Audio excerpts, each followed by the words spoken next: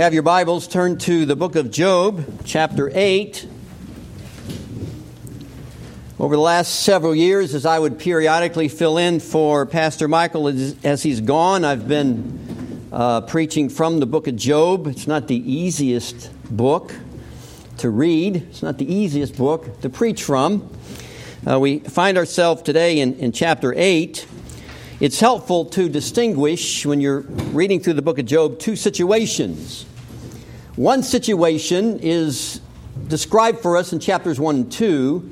That's the heavenly perspective, where we find out that Job is not suffering because of any wrongdoing that he's committed. And that's very clear in chapters 1 and 2.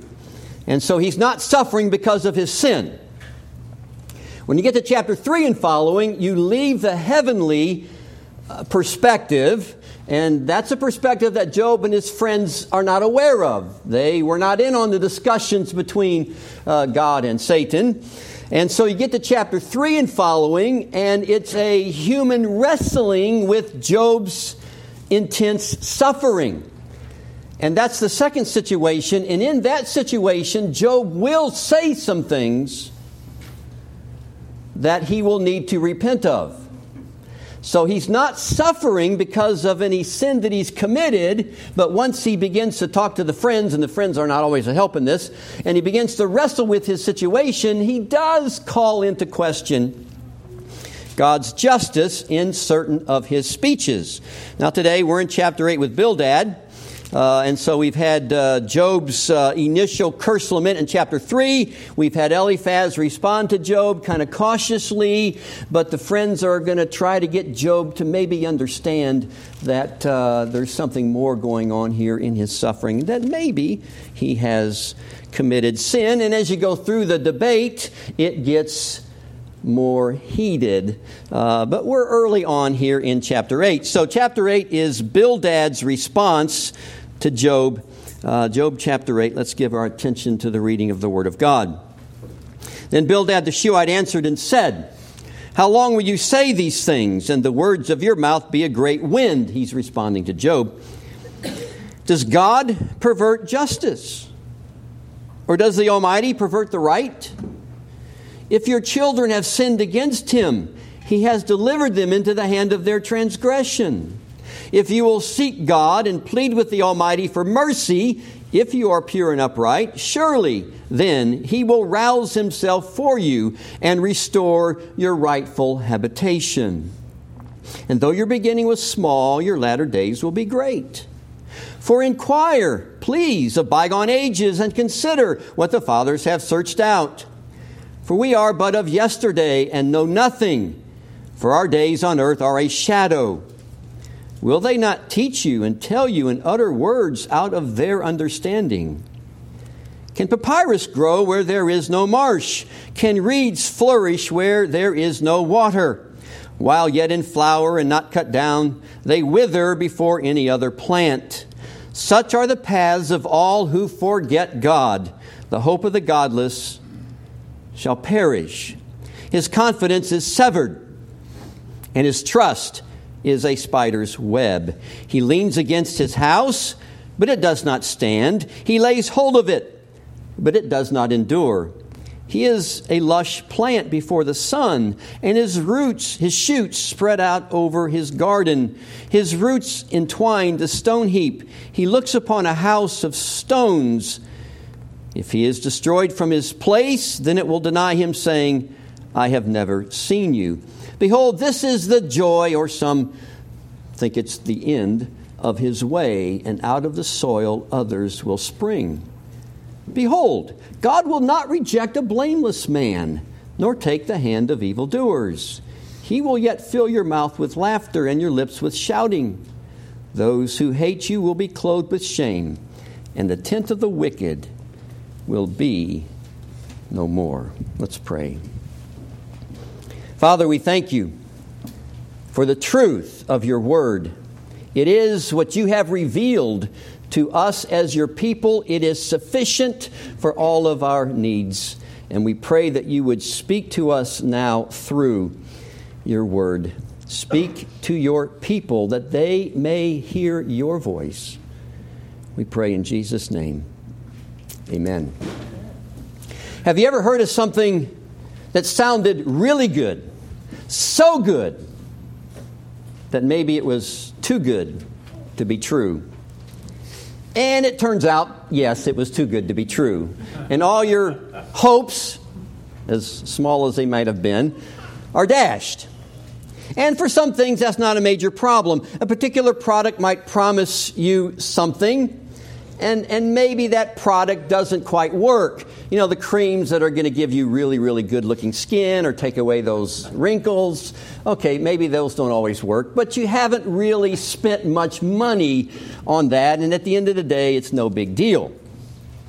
But what if you spent thousands of money on a product or invested all kinds of time on something that you hoped would produce, and it doesn't? You find out that the promises are false. It doesn't meet your expectations. And then it's more serious because you've spent time and effort and emotional exertion, and you are left with this feeling of betrayal, this sick feeling. And it's even more serious when this happens with reference to counsel or advice on the spiritual level. Something can sound so true, so good, so orthodox, and turn out to be wrong and hurtful and maybe even dangerous. Bad spiritual counsel can lead to devastating spiritual consequences, and this is what we see in Bildad's counsel to Job. We've seen how Eliphaz and how Bildad have stated principles, especially Eliphaz, that are generally true. They reflect biblical counsel, but it doesn't really apply to Job. They've not done a good job of applying the general truths that they've been teaching to Job's situation. They've tried to argue, cautiously at first, that maybe Job is suffering because of some sin that he has committed. We know from chapters 1 and 2 that's not the case. Job is not sinning because of some sin that he has committed. But the friends are so focused on the fact, this teaching that they believe that suffering leads back to sin. It's what they keep coming back to over and over. And so many things they say sounds like the truth. The counsel that they give, which ends up being bad counsel, sounds so good. And so we must be sure as God's people, because bad counsel many times does sound like the truth. Falsehood many times does sound like the truth. We must be committed to the truth of God's Word. So, how does bad counsel sound like the truth? Several things are apparent in this chapter. And the first thing we want to highlight is bad counsel sounds like the truth in that it appeals to a source of authority. You see that in verses 8 through 10. Bildad tries to justify his counsel to Job by appealing to the authority of ancient teaching from the past. Verse 8, "Inquire, please, Job, of bygone ages, and consider what the fathers have searched out. We are but of yesterday, and know nothing, for our days on earth are a shadow. Will they, the fathers, not teach you and tell you and utter words out of their understanding?" The appeal here is to what the fathers have taught, handed down generation by generation, and that's what Bildad is trying to get across to Job. Teaching that has come from bygone ages. A tradition handed down generation after generation from the fathers of old. The authority of this teaching is bolstered by the fact that it's not recent. That's their perspective. The fact that this teaching has been handed down from generation to generation gives it stability, gives it authority. Now think about that for a minute. That's not the cultural understanding of today, is it? People today believe that if something is ancient, it's old and irrelevant and has nothing to say to the contemporary culture. The most recent, the newest, the best is what we must listen to because it's contemporary, it's relevant, it's hip, it's cool, or whatever. Now, both approaches can be problematic. In general, we should not throw something out because it's old. There's a lot of wisdom from the past that we need to listen to. If you don't know history, as the saying goes, you'll just continue to repeat the mistakes of history.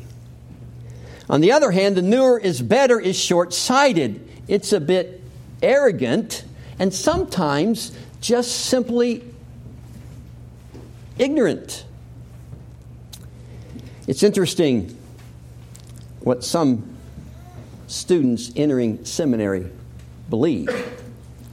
10 or 15 years ago, this was a little bit different situation, but seminary students coming into seminary are a product of their education. And now this is not across the board, obviously, but they've attended high schools and colleges, and many of them have been taught a revisionist history.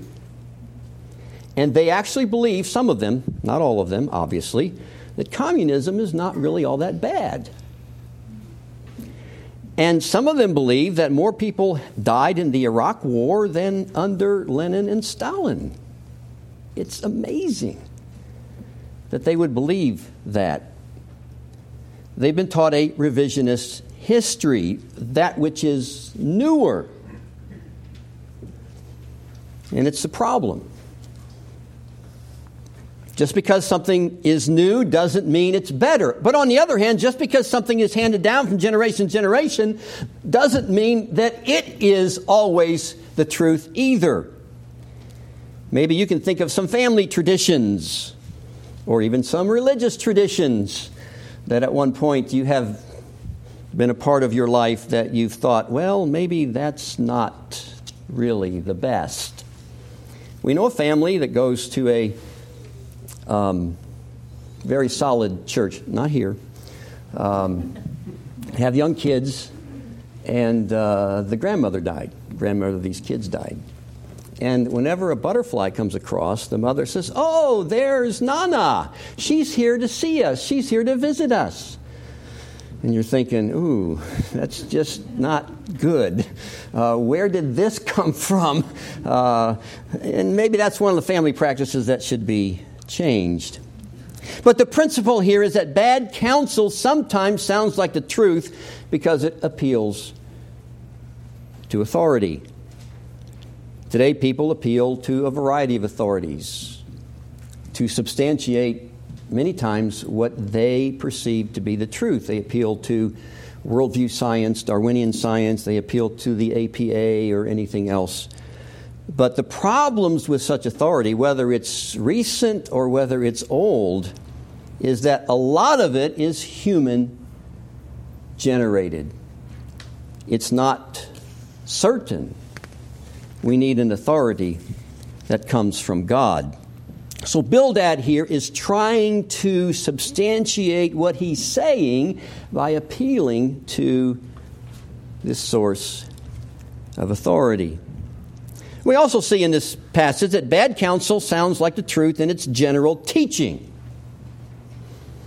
Normally, falsehood is presented by people in ways that mirror the truth.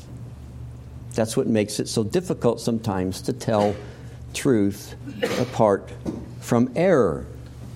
But many times the difference is huge. It's a big difference. It's an eternal difference. It can be the difference spiritually between the truth and falsehood. And the false view of the friends is deceptive because what they teach about the character of God many times is generally true and sounds generally true, but the implications that they draw from their teaching is false. Bildad is the defender of God's justice. He thinks Job has gone too far in what he said about God in chapter 7, where he basically accuses God of maybe harassing him. Job does, because of his situation. And Bildad, rightfully so, wants to support the justice of God. And so verse 3, does God pervert justice? Does the Almighty pervert the right? No, He does not. God is a God of justice. God rules the world in justice. This is very much a truthful statement until you begin to realize Bildad's view of justice. And that's where the problem begins. We see Bildad's view of justice in verse 4. If your children have sinned against him, he has delivered them into the hand of their transgression. Now, Job, if you go back to chapter 1, has lost his children. And so Bildad says to Job, you need to consider, Job, that if your children have sinned against him, that God has delivered them into the hand of their transgression. God is a God of justice. Job has lost his children. God has delivered Job's children into the hand of their transgression. In other words, it's because they've sinned against God. That's his view of justice. They're getting what they deserve. They're reaping the sin in their life. God's justice means that there's this connection between suffering and sin. And if you are suffering in some way, then you must have committed some sin. That's the narrow view of justice that Bildad and the friends are operating with.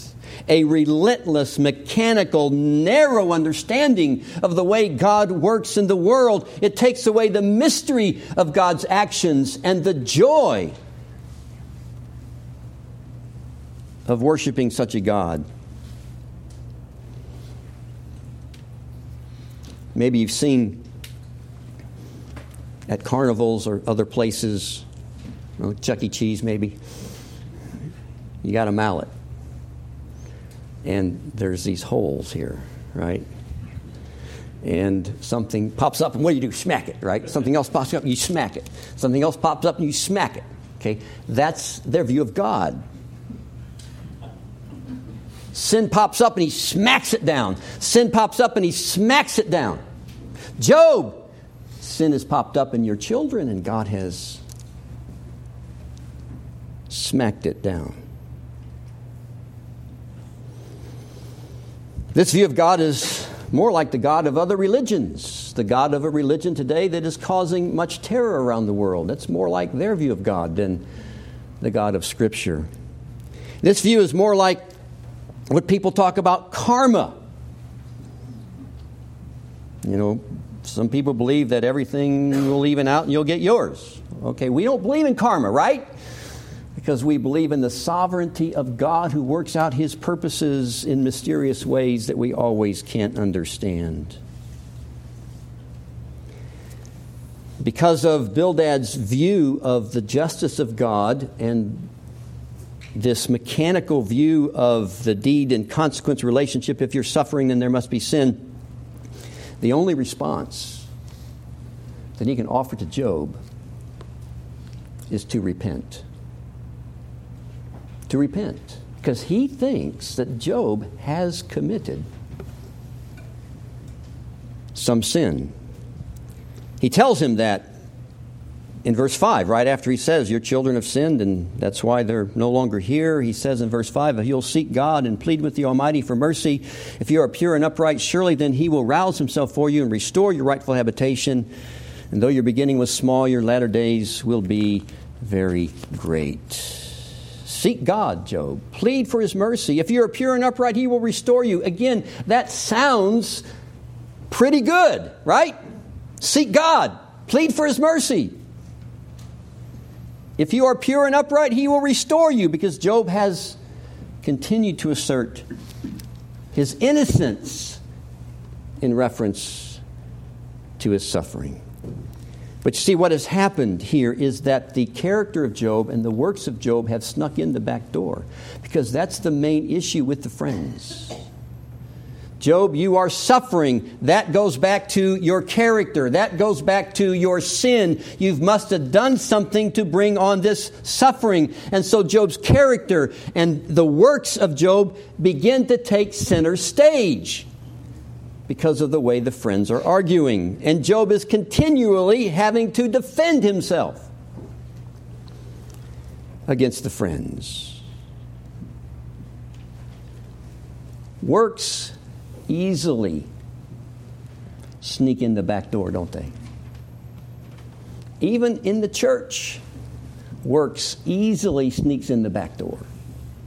And you have to distinguish justification, where our works mean nothing because we trust in the works of Christ, from sanctification, where our works are significant, not the basis of our salvation, but they are significant as evidence that we are truly regenerated.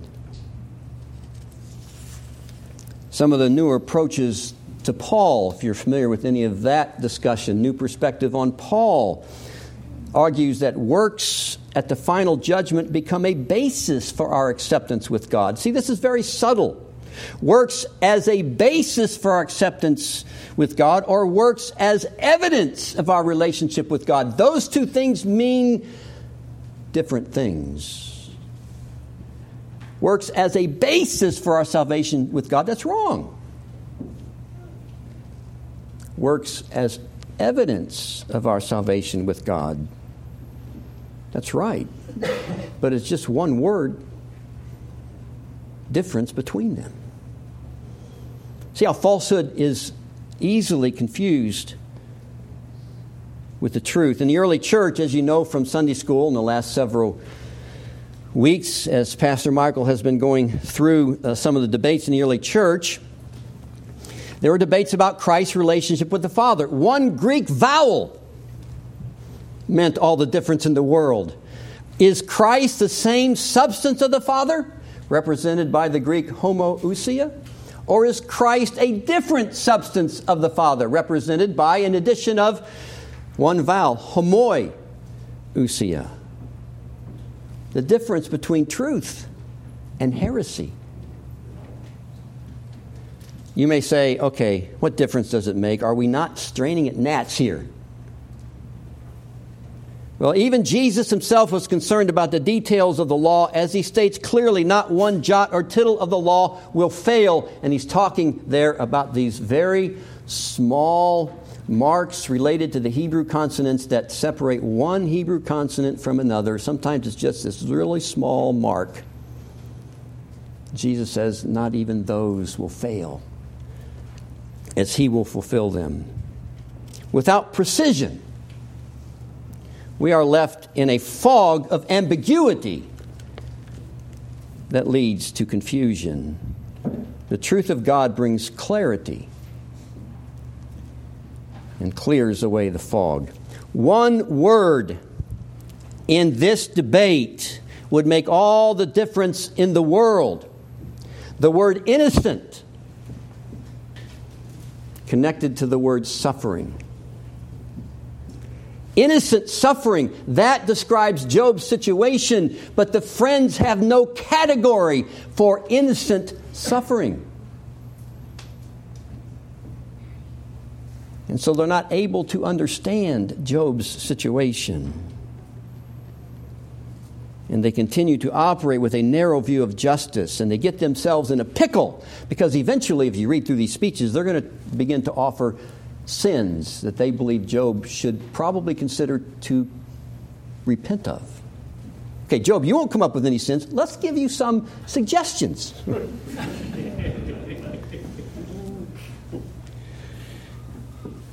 Bad counsel sounds like the truth in its appeal to a source of authority. Bad counsel sounds like the truth in its general teaching. And then bad counsel sounds like the truth in its application. We see this in verses 11 through 19, where Bildad describes a person who is godless. This person is defined as someone who has forgotten God, and so his hope will perish. That's verse 13.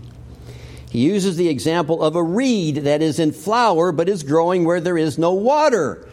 And of course, as the roots of the reed spread out and it's among stones and there's no real soil and there's no real water, the flower will perish. It looks secure, but it will quickly perish. There's no foundation for the plant. And the godless person may have confidence and trust concerning his life, but it's as secure as a spider's web, verse 14 says. Spider's web's not too secure. There's nothing there to hold him up, nothing to give him security. Again, there's an element of truth in this. In the general application, we understand that many times those who are wicked and godless may prosper for a while. We understand that, yes, eventually they will suffer the consequences of their wickedness. We can navigate that, but put yourself in Job's situation, who is suffering so deeply, having lost everything in life except for his wife, having lost his goods, his material blessings, his children, and then his health, sitting out there at the ash heap. And this looks totally different. You probably know of the incident, tragic incident, maybe months ago now, I forget when it was, when the Syrian government gassed its own citizens with poison gas. And you saw the story, perhaps you saw the story of one gentleman who buried 28 family members, lost all of his children. Imagine speaking to that individual as Bildad speaks to Job. Pious platitudes that don't really get to the heart of the issue, don't really deal with the suffering of Job or of this particular individual. The death of your children is their fault?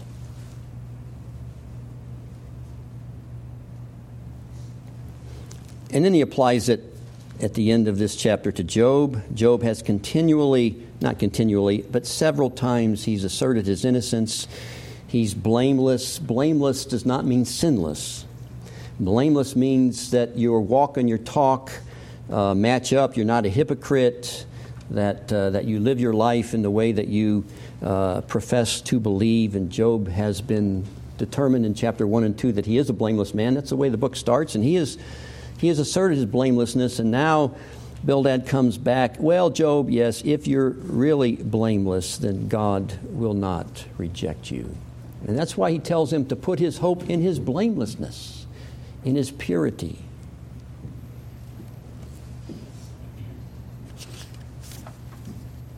It's a narrow view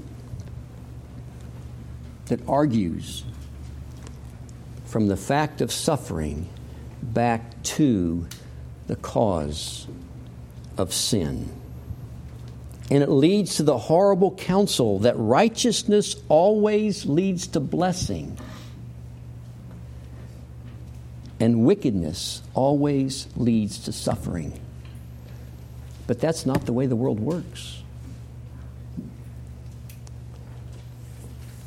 That's not the way God is working out His purposes.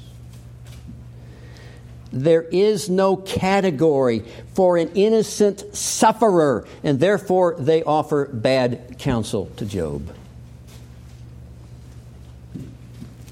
It's the same struggle that people had when they were confronted with this man hanging on a cross, who claimed to be the Son of God. The Jewish leaders of Jesus' day had no category for someone who claimed to be the Son of God and is hanging on a cross. Crucifixion meant that you are a criminal. How can you be the Son of God? Now, if they'd have paid attention to the Old Testament a little bit more, there were categories there. But the Old Testament, before Jesus comes, the Old Testament is got these threads running through it, and it's very hard to put that all together until the truth, the fullness of revelation comes. And then you see, oh yeah, now I understand how there can be both a conquering king and a suffering servant. So there were categories, but they didn't have them. They did not know what to do with Jesus. The chief priests in Matthew 27:43 state clearly he trusts in God. Let God rescue him now if he wants him, for he said, I am the Son of God.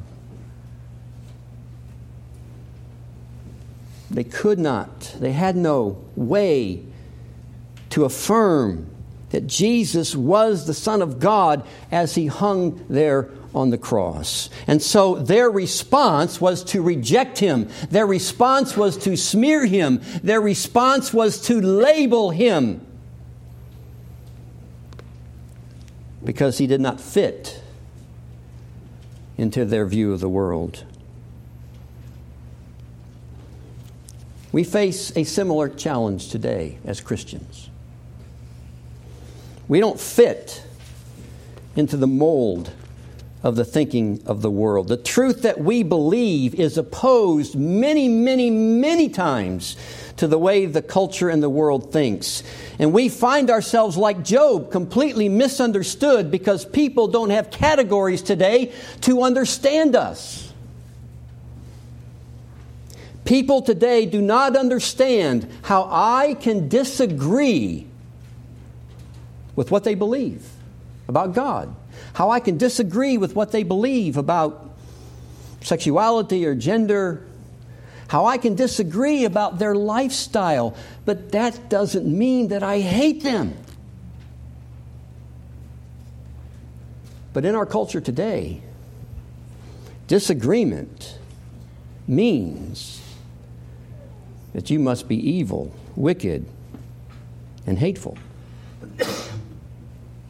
In a recent Christianity Today article, an author describes a new secular standard that's being used to judge everything.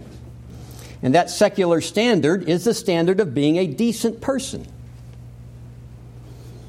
And if you're a decent person, you have universal benevolence and moral burden for all people, sort of this open tolerance of everything and everyone. But the article makes the point, without the gospel, the energy which drives becoming a decent human being is shame. What that means is if you don't match up to this new standard of what it means to be a decent person, you are shamed. Shamed into becoming what they considered to be a decent person. Shamed by being rejected. Shamed by being called evil. Shamed by having these labels attached to you. Because you don't believe the standard of the culture. It's a falsehood. Part of the gospel is that we are not decent people. But to say that today puts you in a category of someone who is hateful. We are not decent people. We need to recognize that because we need the good news of the gospel of Christ, who did not die for decent people, but died for sinners. It's a falsehood. It leaves people in their sin and slavery and blindness and falsehood. They need the truth of Christ to set them free. And we need to try as best we can to present the gospel. The challenge coming out of this sermon is, are you as a Christian willing to join Job But even more so, are you willing to join Jesus? And countless Christians throughout the ages who've been rejected because they did not meet the standard of the day. Are you that committed to the truth? Are you that committed to Christ? Let's pray. Father, we thank you for the truth of your word as it gives us a place to stand. And we realize that the truth of your word is not held very high in the eyes of the world of today. And Father, we pray that you would give us opportunities to preach the gospel, that we would, with people, even seek to earn the right, so to speak, truth into their lives, that we would look for opportunities to befriend people, to show compassion, that you would give us opportunities to present Christ. He is the only solution, the way, the truth, and the life. And we understand that no one can come into your holy presence apart from Jesus Christ. We thank you that He did not disdain the rejection of the world, that He left His glory in heaven, became incarnate as a human being, lived in this world of sin, although He Himself was without sin, was tempted as we are, cried out to you from the cross. Help us to follow the steps of our Savior.